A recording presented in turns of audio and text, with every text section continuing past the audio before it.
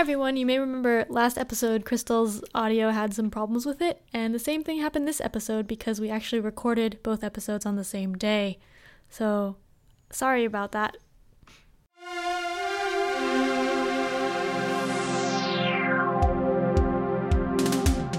Hello and welcome to episode 51 of Board Game Blitz, a proud member of the Dice Tower Network and a podcast about all things board games that you can listen to in less time than it takes to figure out which popular board game media person has the same taste in games as you.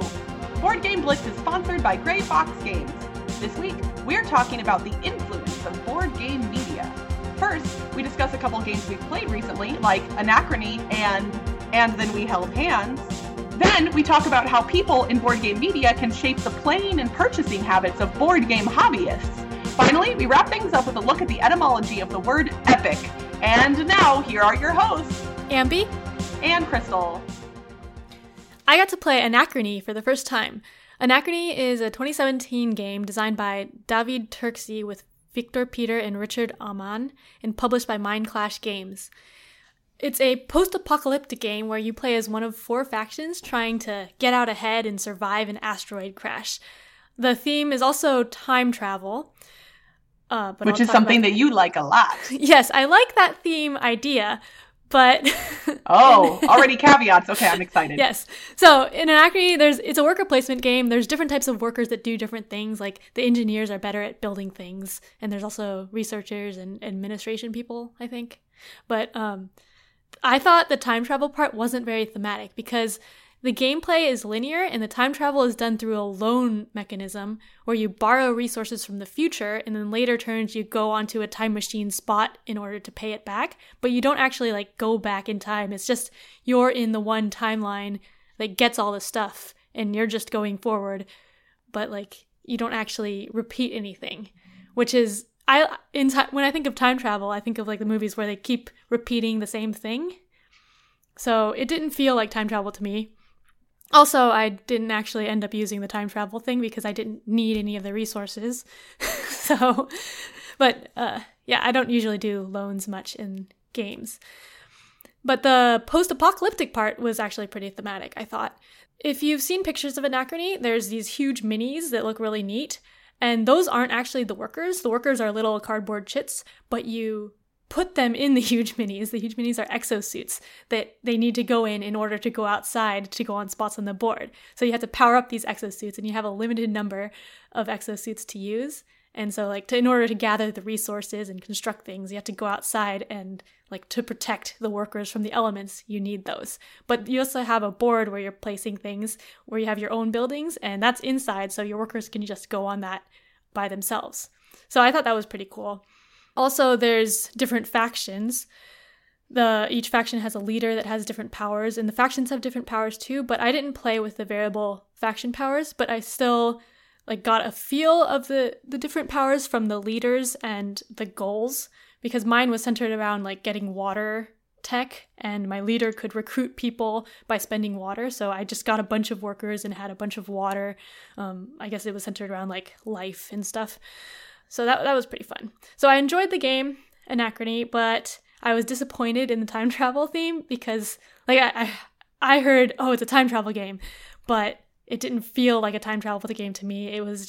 It felt more like the post-apocalyptic game. But if you like that post-apocalyptic theme, you should definitely try out Anachrony. It's weird because all of the aspects of this game are things that I know I like. I like worker placement. I like post-apocalyptic as a theme. I enjoy time travel even as a small theme. And yet for some reason, I've been weirdly off-put by this game, and I can't tell you why. Every time I've seen people playing it, I've had no desire to play it. And multiple people have said, Crystal, this is a game you'll probably like. Different people. And for whatever reason, I just don't have a desire to try it. And I don't know why. Do you, based on what you know about me, do you think I would like this? I think so. It's weird. It's one of those things where, you know how you sometimes just think you're not going to like a thing for no apparent reason? This is one of those for me, and I don't know why. It's weird. Yeah, that's weird. It looks cool too. Or do you like the art and stuff? I think it looks pretty neat. There's nothing discernibly off-putting about it. Huh. Okay. Maybe the play length, because it's a pretty long it's pretty game. long. There's a lot of planning, so... And I wonder if Yeah, maybe I've started to shy away from longer games where I'm Maybe. not 100% certain. Like, if you put a Star Trek game in front of me, I don't care how long it is, I'm going to try it because it's Star Trek. But, like, with something like this where it's generic post-apocalyptic thing, maybe I'm like, oh, if it was an hour or hour and a half, like, easy sell. But if it's longer, maybe that's tougher for me at this point. I don't know. Yeah, maybe it's the length. Yeah, because it is a pretty long game, I think. I forget how long it took. A couple hours, 2 to 3, I don't know. Yeah, I think for a lot of my friends in my group, and my group tends to play slower than most, I think it's been at least a 3-hour game, if not more, for them. So I recently got to play a game for the first time that I've been wanting to play for quite some time. The game is And Then We Held Hands, which was published in 2015 by Ludi Creations, designed by David Cherkop and Yannick Massa, with art from Marie Cardois, David Cherkop, and Todd Sanders.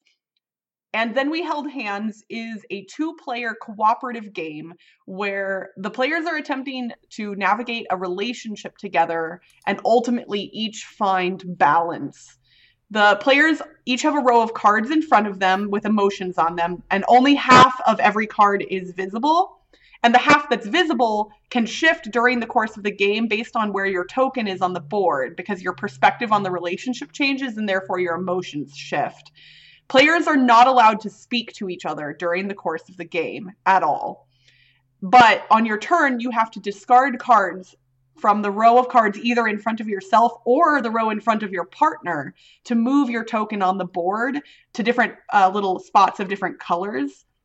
And you're attempting to complete objectives, which are emotions on the side of the board, and they also correspond with the colors on the board. So you have to end your turn on the same color as the color on the objective emotion card to complete it.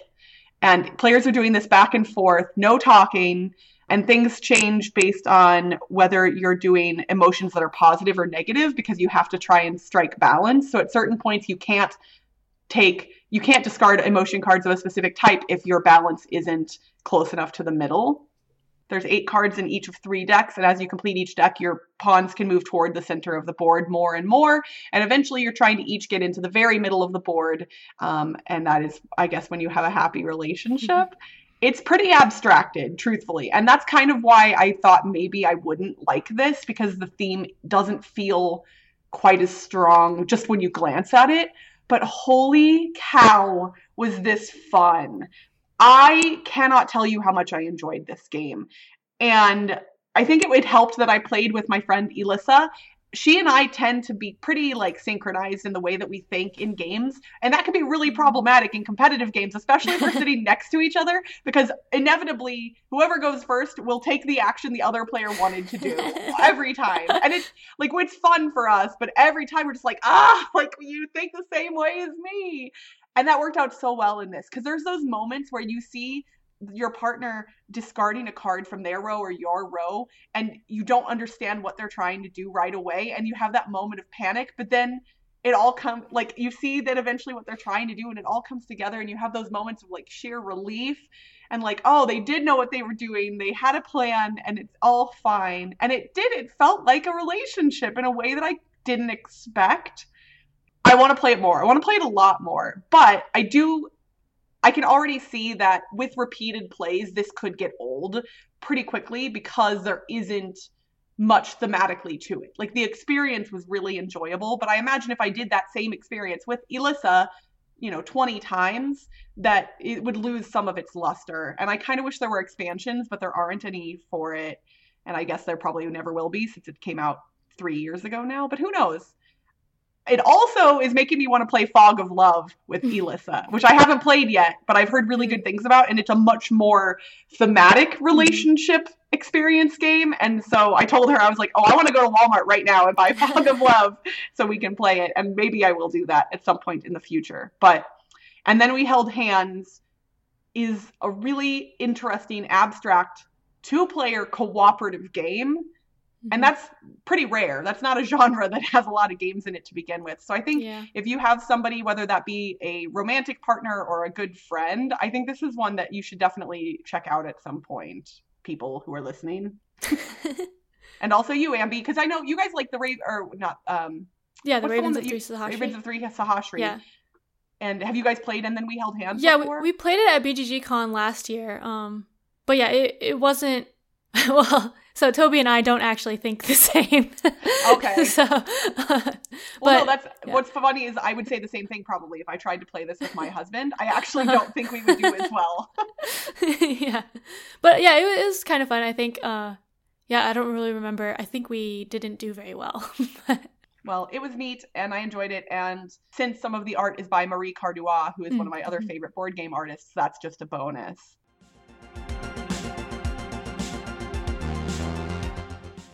For our thematic discussion this week, and it weirdly kind of ties into our discussion from our last episode where we were talking about what makes a game bad, we want to discuss how board game media affect the playing and purchasing habits of board game hobbyists. And I should preface this by saying we're not necessarily speaking about ourselves, since we're still small fish in a niche pond, so to speak. We're not generally going to be speaking about ourselves and how we influence people, but just how board game media as a whole can influence people. And obviously, not every person who plays board games consumes board game media, so this discussion wouldn't apply to those people as well. There's caveats all over the place. So we asked for responses on our Board Game Geek Guild and on social media to try and get some thoughts from other people, because obviously our own personal opinions aren't representative of everybody. And we did get answers that ranged all the way across the scale, from people who are heavily influenced by board game media in what they play and what they purchase, to people who say that they are almost not influenced at all. Yeah, and there were some people who said that they used to be more influenced as when they were first getting into the hobby, but now they know their tastes more, and so they aren't influenced as much anymore by media, but they use it to learn more about what's coming out, and then they can research themselves, which is, I think, what I do. I would say that's the same for me as well. When I was newer to the hobby, or not even when I was new to the hobby, but when I was new to kind of creating and curating my own collection, I bought some stuff kind of sight unseen just based on the recommendation of a person online. Yeah. For instance, Kingdom Builder, I bought solely because Will Wheaton tweeted about it years ago. I literally just saw a tweet from him saying how much he loved it and how awesome it was. And I wonder if I could even look back in his Twitter feed and figure out when that was. But that's the only reason I bought it originally. Wow. It wasn't because I didn't know who Donald X. Vaccarino was, I think, at that point. Even if I had already played Dominion, I didn't connect the dots there. It wasn't an award-winning or an award-nominated thing in my head. It was just, Will Wheaton says it's good, therefore, I'm going to buy it. And luckily, I like it a lot. Wow, that's cool. Yeah. So yeah, that tweet from Will Wheaton was in 2014. And he just said, really enjoyed Kingdom Builder, good ratio of luck to strategy, plays fast, very easy to teach. It's on the list. And I think he tweeted about it again. He said, Kingdom Builder is really awesome around the same time. And that was enough to get me to buy it. Wow. Yeah, I don't know if I ever really did or watched much board game media when I was first getting into the hobby. I think the games we bought were just going into the store asking them what's good, or from Reddit, which I don't know if that counts as I don't think that counts as board game media. I don't know. I don't know what Reddit counts as. But that's the ultimate question that we'll probably never be able to answer. But yeah, so I didn't actually start watching and listening board game media until I already had a decent sized collection. And then by then I was doing more research in games. So then I used board game media as research, looking at reviews to see if I was interested in a game. But now I pretty much don't buy games until I play them. And I think that tends to be the case for people as their collections grow as well, because you have to be a little more discerning at a certain point.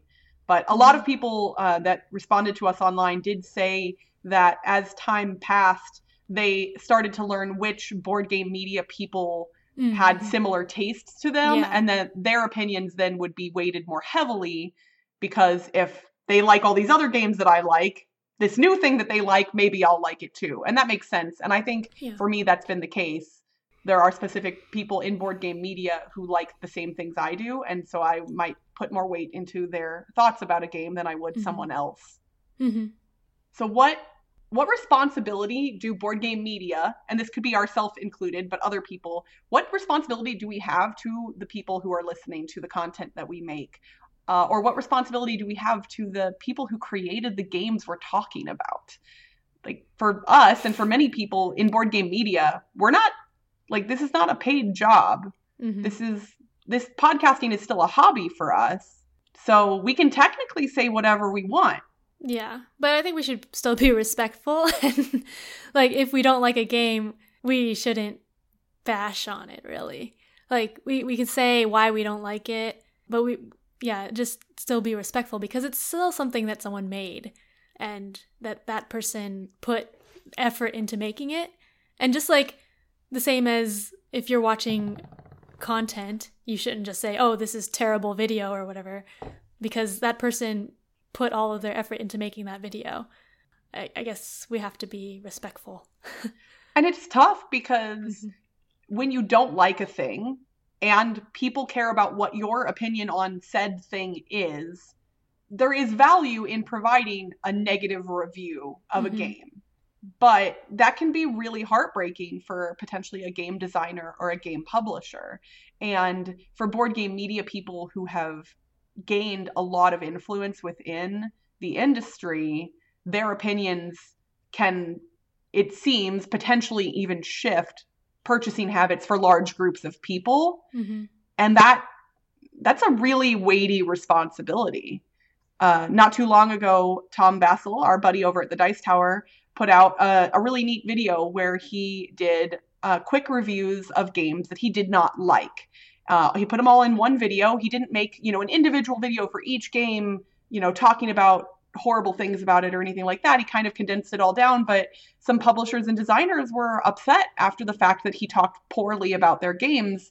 And in my head, I was thinking, so which is better, for him to say nothing about a game he dislikes and potentially do a disservice to the people who value his opinions, or to say, no, this game is something that I didn't like, here's why, and potentially upset the people who created the game.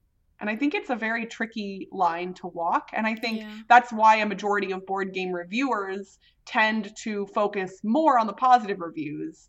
Also because it takes your time. Oh yeah. Negative reviews are a really, really hard thing. Here's what a lot of people don't realize is if you don't enjoy a game, playing it enough times to be able to properly review it is pretty miserable, honestly. Yeah. And then having to either write up or video a review of that game, you're taking all of the things that make making board game content fun out of it at that point. And so people always say, all of your reviews are positive, XYZ board game reviewers over there on YouTube.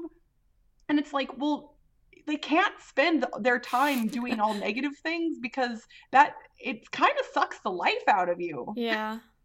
But yeah, I think like if you have a review and you're going to be doing a review on it and you don't like the game, it's good to say why you don't like it, because then it's valuable to people. So that's what, if I ever do like official reviews, like right now I've done a couple of written reviews and I try to do like positives and negatives for them, but I'm not really much of a reviewer. I don't know. I feel like I'm not much. We tend to give our thoughts and impressions on games, and we'll give our opinion, but we're not doing full breakdowns and complete comprehensive reviews. I think we're reviewers, but only at like a low complexity level, if that makes sense. Impressions. Yes. Usually. Well, and often a lot of the games that we discuss at the beginning of our episodes, we don't consider those to be reviews only because often it's a game we've only played once or maybe twice. Sometimes we play an older game that, like when I did Herbaceous, I've played that a bunch. But most of the time it's, I want to tell you about this thing that I just played. And sometimes our first impressions could change. Maybe I discussed Sunset Over Water in our last episode and I wasn't super keen on it, but maybe after I play it a few more times, I'll really like it. And then, you know what? I'll probably come back and let you all know that, because I want you to know that, hey, this game that looks really pretty, there's some more to it that I didn't see the first time through. And that's important. So as board game media people, you and I have kind of always tried to be thoughtful and discerning about how we approach our discussions of games. And I think almost all other board game media people do the same. But do you think our responsibilities have changed or will change over time? Because when we started the podcast, I mean, in those first few weeks, we were getting our episodes downloaded, like maybe 100 or 200 times? I don't remember, but probably.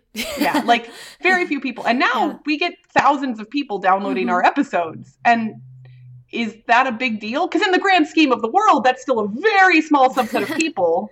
But in board game podcasting, that feels like it's almost kind of a big deal. So should we theoretically be reevaluating how we approach our thoughts on games as a service to our listeners? I don't know. Because I feel like we're already approaching them, like we say we played it and that's our impressions, or like we try not to be like saying that it's terrible without a reason, and I think that's good.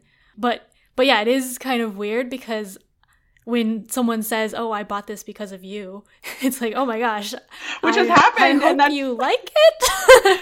Like, yeah. So then I get really worried. It's like a lot of pressure, hoping that someone likes a game. Absolutely. And I think we've kind of tried to be very transparent about how we handle this kind of stuff. Like back in episode 38, we did our ethics in game media discussion where we kind of specifically told people how we approach that stuff. And especially because we brought on our sponsor, Gray Fox Games at that point, and we didn't want people to think that that was going to affect how we've made content. And I would say now that we're 12 episodes after the fact, I would hope people have recognized that we're doing exactly what we said we were going to do. And I have these moments where I'm kind of like, holy cow, how many people listened to our episode? I never knew that we were going to get to this point, honestly. Yeah. It feels very surreal, and I can't believe it's been almost 2 years. It's been almost 3 years since we started talking about doing the podcast, but that'll be this summer. But then our 2-year anniversary is going to be coming up next month. And oh my gosh, we have something really, really fun planned for our 2-year anniversary. You all are not even ready for that. But I think board game media in general do have responsibilities to their listeners, whether they're being paid to create content or not. And I think your point of respect is a big deal. And clarifying going back to our discussion from last week, making sure you explain things, what is objectively bad versus what is subjectively bad, because those two things are different and people will see things in different ways. So it's, but there's value to telling your personal thoughts, even if you absolutely hate a thing. Just say why. Yeah. If this then game made you mad because it was so broken, you can get mad about that, but you just have to understand that your opinion is not the end of the world. It's not the be all end all. It's not what everybody's going to experience with a thing. Yeah. And as long as you explain it, someone can watch it and be like, "Oh, I like all of the things that you said are bad." So that might make them want to get the game. That's very true. I think I've done that before where somebody whose opinions don't mesh with mine doesn't like a game, and it's actually kind of been like, oh, maybe I should check it out. Exactly. Oh, and it's not always reviews in media either. It could be other things. Like, I've got someone say that they bought Kanban after listening to my Kanban song parody that I've done. And that's not even amazing. A review. That's just me being silly. Yeah, because the song is really, really neat, but it doesn't discuss how the game works in any kind of real in-depth way. You get a little bit of a feel for it and you can see it. Wow, that's cool. Yeah. Well, you know what? I would actually be curious to know if any of our listeners have played or purchased games based on something they heard on our show, because we don't actually get to hear that very often. And it's totally cool if you haven't, but if you have, maybe shoot us a line on Twitter or send us an email or something, because I would be curious to know, especially if it's something that you ended up really loving, because that'll make me feel warm and fuzzy inside. Yeah.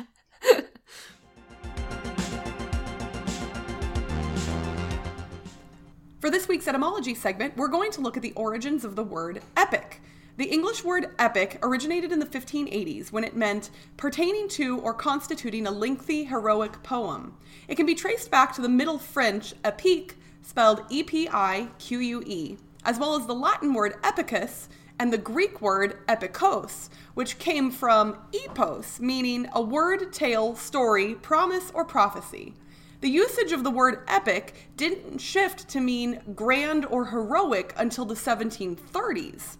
So most of the roots of the word epic have to do with poetry, but in modern times the word has become colloquial slang used to describe extraordinary or momentous things. You know, such as a board game that weighs 21 pounds or a last to first victory that no one saw coming. And that's it for this week's Board Game Blitz. Visit our website, boardgameblitz.com, for video and blog content, as well as to get links to all our social media pages, including our Facebook, Twitter, Instagram, and Board Game Geek Guild. This episode was sponsored by Grey Fox Games. Have you picked up your copy of Rising 5 Runes of Asteros yet? Well, what are you waiting for? Grab Rising 5 at your friendly local game store or order it at greyfoxgames.com. Grey Fox Games, quality games cleverly crafted. If you're enjoying the podcast and want to show us a little love, you can become a patron for as little as $1 a month. Just head to patreon.com/boardgameblitz. Our patrons get a lot of benefits, including access to our private Slack channel where you can chat with us directly anytime. Our theme song was composed by Andrew Morrow. Technical support provided by Toby Mao.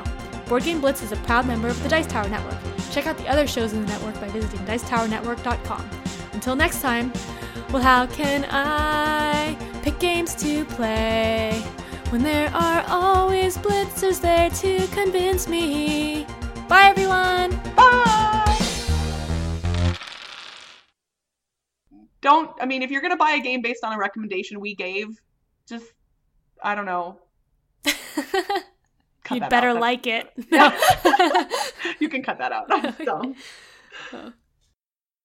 Well, how can I pick games to play when there are